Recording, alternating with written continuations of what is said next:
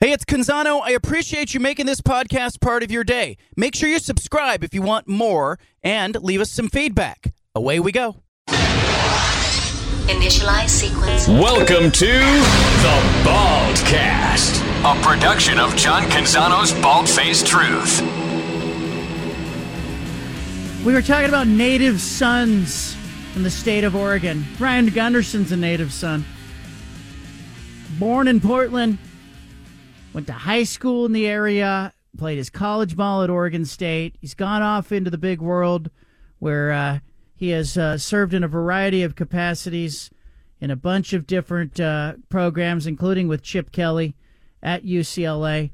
He is now the offensive coordinator and quarterbacks coach at his alma mater, Oregon State. Ryan Gunderson joining us right now live via satellite. How are you, man? I'm doing well. Thanks for having me. You bet. All right, when I talk about that story, full arc, okay? You were a babyface college kid. I was covering your games. I saw this kid. I never looked over and thought that guy's going to be the play caller one day. I'm not shocked at it, but what does that feel like to you to kind of come full circle that way? Yeah, you had hair then, I think. No, it's not something I ever necessarily expected to happen, but I'm really excited. My family's really excited, and it's just kind of an opportunity. Obviously, there's been what's happened over the last 2 years in college football, but it's kind of an opportunity to run to the fight and get back into it and fight for something you believe in and something you love, and do it with a lot of people that I care about and know, and really am excited to work with. You went off. You were working at San Jose State with Brent Brennan, Chip Kelly at UCLA. Those are good offensive influences. What did you learn from those guys? Just different styles. I think when you talk about offensive football, it's there's the specifics of what you do, and what everybody does. I really believe is pretty similar. What people do is that you dress it up in different ways, but how you do it and why you do it, I think those are kind of the things I've learned. I spent so much time with Coach Riley when I was young, and then now I'm kind of, I've just been around some different styles now, what I learned at San Jose State, and then with Chip the last 3 years, I feel like I've got kind of a pretty broad view of everything and what I like and how I want to do it. But just kind of doing it in my own image and in the way that I think is best. Yeah, you talk about the good fortune you've had, the offensive minds you've been around with Danny Langsdorff and Mike Riley, who, by the way, those two guys call you their first child. And then you get, Brennan and the influence there. You get Chip Kelly. I think that's valuable there. It's really fortunate to, it wasn't like you were playing for a defensive-minded coach and you got creative offensive minds. And so how do you blend that all together with your own style and what you want to call? I think that's what I like and what I think is best for an offense, but probably more specifically what I think is best for quarterbacks or easiest for quarterbacks to execute at a high level. Kind of taking all those pieces, it can be a play, but how you teach it can be totally different from system to system. So teaching them kind of in the image and in the way that I think is best for quarterbacks from the quarterback's point of view, I think that's kind of how I'll blend it, but it'll be a quarterback-friendly system that gets the ball out of their hands, helps them make quick decisions, but a lot of it is, this play is the same as this play. It's the same thing, but you dress it up in different ways. Now, I know that you mentioned family being proud of you, and certainly you must have heard from a lot of former teammates and players. I'm curious, too, about you as a player. Go back and think about yourself as a player. Could Ryan Gunderson, the quarterback, have played for Ryan Gunderson, the coordinator? I would tell you probably not. I think but college football has changed a ton since I played. There are a lot of guys like me that, it was, were you a thrower and could you throw it first and foremost? And I wouldn't say that's totally changed. Like, you still got to be able to throw it, but the athleticism as it relates to the quarterback position has certainly, it's blossomed, and you're going to get a lot of, athleticism at the position now. And I think that's what I'll be looking for when we look for quarterbacks. Just do they throw it well enough, and are they athletic enough? And then after that, it's a sliding scale. If you're just good enough as an athlete, then you better have a rocket arm and be really accurate. If you're a dynamic playmaker with your feet, then you just got to, are you a good enough thrower? You don't have to be elite. So it's a little bit of a sliding scale once you meet those minimums, in my opinion. Is it too early to evaluate your quarterback room? Yes. So no more questions on them. No, I know what they can do just off of the film that I've seen. Varying levels of experience. I think we have some, the way that it's been explained to me in the past, there's some different spices in the cabinet. There's some different flavors, some guys that play with different styles, and that's fine. We've got really smart guys in the room, really good coaches, and I think we can blend it to who the quarterback is that gives us the best chance to win, score points. So, yeah. All right, you go from your GA time at Oregon State into the director of player personnel role, and I think it's really interesting, 'cause both at Oregon State and Nebraska, before you go back to really being a quarterback coach and now a coordinator.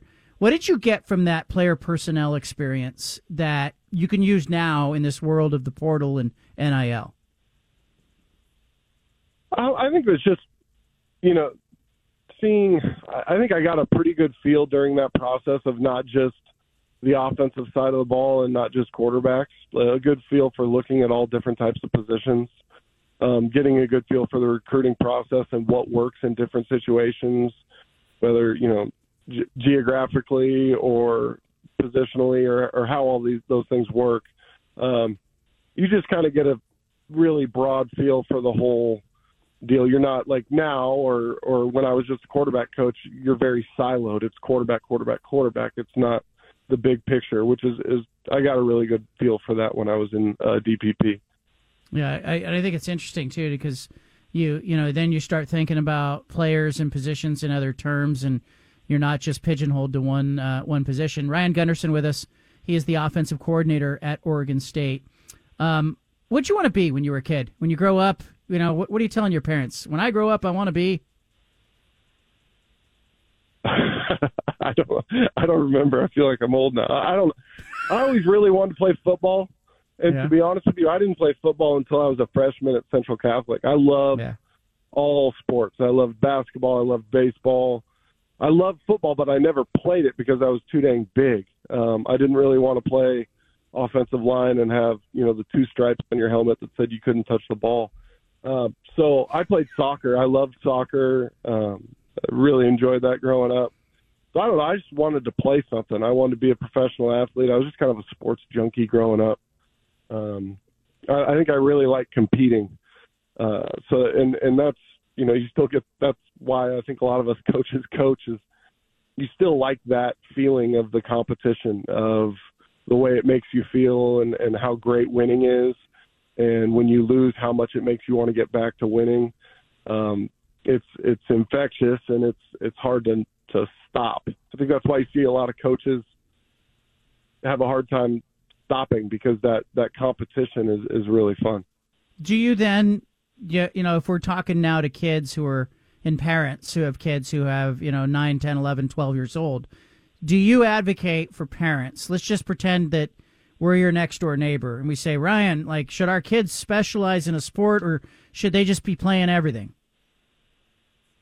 Yeah, I'll be honest with you, John. I don't think there's many coaches out there that would tell you, hey, you need to specialize. I've never said that, and I've never heard a coach say that. I look for quarterbacks that play basketball, or, he's the starting point guard on the basketball team. That's a really good thing. There's kids that I'm recruiting that are baseball players. I think those kids that compete year round and don't just train, learning how to be a competitor and compete and want to win. That's why. And then some people say, 7-on-7. I don't really like 7-on-7. Well, I think it's good when a kid goes out in the spring and competes, and maybe it's not football, and it's not football in the sense that we, work at it, but it's just the ability to compete and to want to compete all the time. I think that's really, a big part of playing sports year round and playing different sports. What did it feel like to you, after having gone to Lincoln, Nebraska, and in California, both at San Jose State and UCLA? What did it feel like for you and your family to get back to the state of Oregon? It's awesome. I mean, Corvallis is, it's home, and so many things have changed, but at the same time, so many things are exactly the same. And it's still got that feel to it that I remember from when I was in college and when I worked there. And Oregon has always been home, and it'll always be home. My wife is from Astoria. We met at Oregon State. But at the same time, we've maintained Oregon as kind of our home base. Both of our families are still there. We've got a place in Sisters, Oregon, so we go to Sisters. We have more than a few days off, then we were hopping in a car, I was hopping in a car and driving the dog up to Oregon, and my wife was flying with the kids. So Oregon's always kind of been home, but it just feels good to be back, and I'm seeing family more often and seeing way more familiar faces. Now, people may not know that your wife, Hillary, worked for Mike Riley in the football offices, and I'm going to guess that was your first introduction, your first brush with her. But she was the one that used to call us when Coach Riley would be on the show. It was always Hillary. Hey, I got Coach on hold for you. And lo and behold, it's kind of like this thing has come together, and this is a family. Did you know the first time you saw Hillary, that's her? That's the one? Sure. She's probably listening right now. So yes, absolutely. No, we worked pretty closely with each other for a long time, and it's just she's as you can probably tell, she's the very organized one. She kind of runs the house. She's got her finger on the pulse of everything that happens there, so she kind of keeps me in line. Hey, you got to do this, you got to do that, and helps me focus on the football part of it. But yeah, I'm lucky to have her. Look, Gundy, really excited to see what you're going to do on the field. We've known each other a long time. It's going to be fun to see what you do. Love having you on, of course. Your dad and your family have done so many good things. For people who don't know, Ryan's dad, Dave, has got the Hopscotch Foundation, raising and helping kids that aren't eating in schools. We're just about out of time, Ryan, but I'd love to get you back on once you get an evaluation of the team and kind of get a better idea of what you see out there. But really excited to have you on and excited to talk to you throughout this process. I thought you were going to ask me if I wanted a weekly segment there or something like that. Let's do it. Weekly segment. And we'll have it, your dad Hopefully can sponsor I call in on time. We'll do it again. All right, Gundy. Thank you, man. Thanks, John. Appreciate All right. you. There he is. Known that kid. He was playing, for crying out loud. I was baby-faced Ryan Gunderson. He's now the offensive coordinator at Oregon State. Not baby-faced anymore. Look, I think it's going to be exciting to see what he does with the offense and to see what Trent Bray does. We got to get Bray back on the show as well. The Bald-Faced Truth, not here for a long time, just a good time. Have a good time. We'll catch you tomorrow. We interrupt this broadcast with a special announcement from the Bald-Faced Hey, sorry Truth to interrupt the headquarters. podcast, but if you want to listen to more of the Bald-Faced Truth Radio Show, including more of this segment that you're listening to, make sure you subscribe on SoundCloud and iTunes to the Bald-Faced Truth Radio Show. Thanks for listening.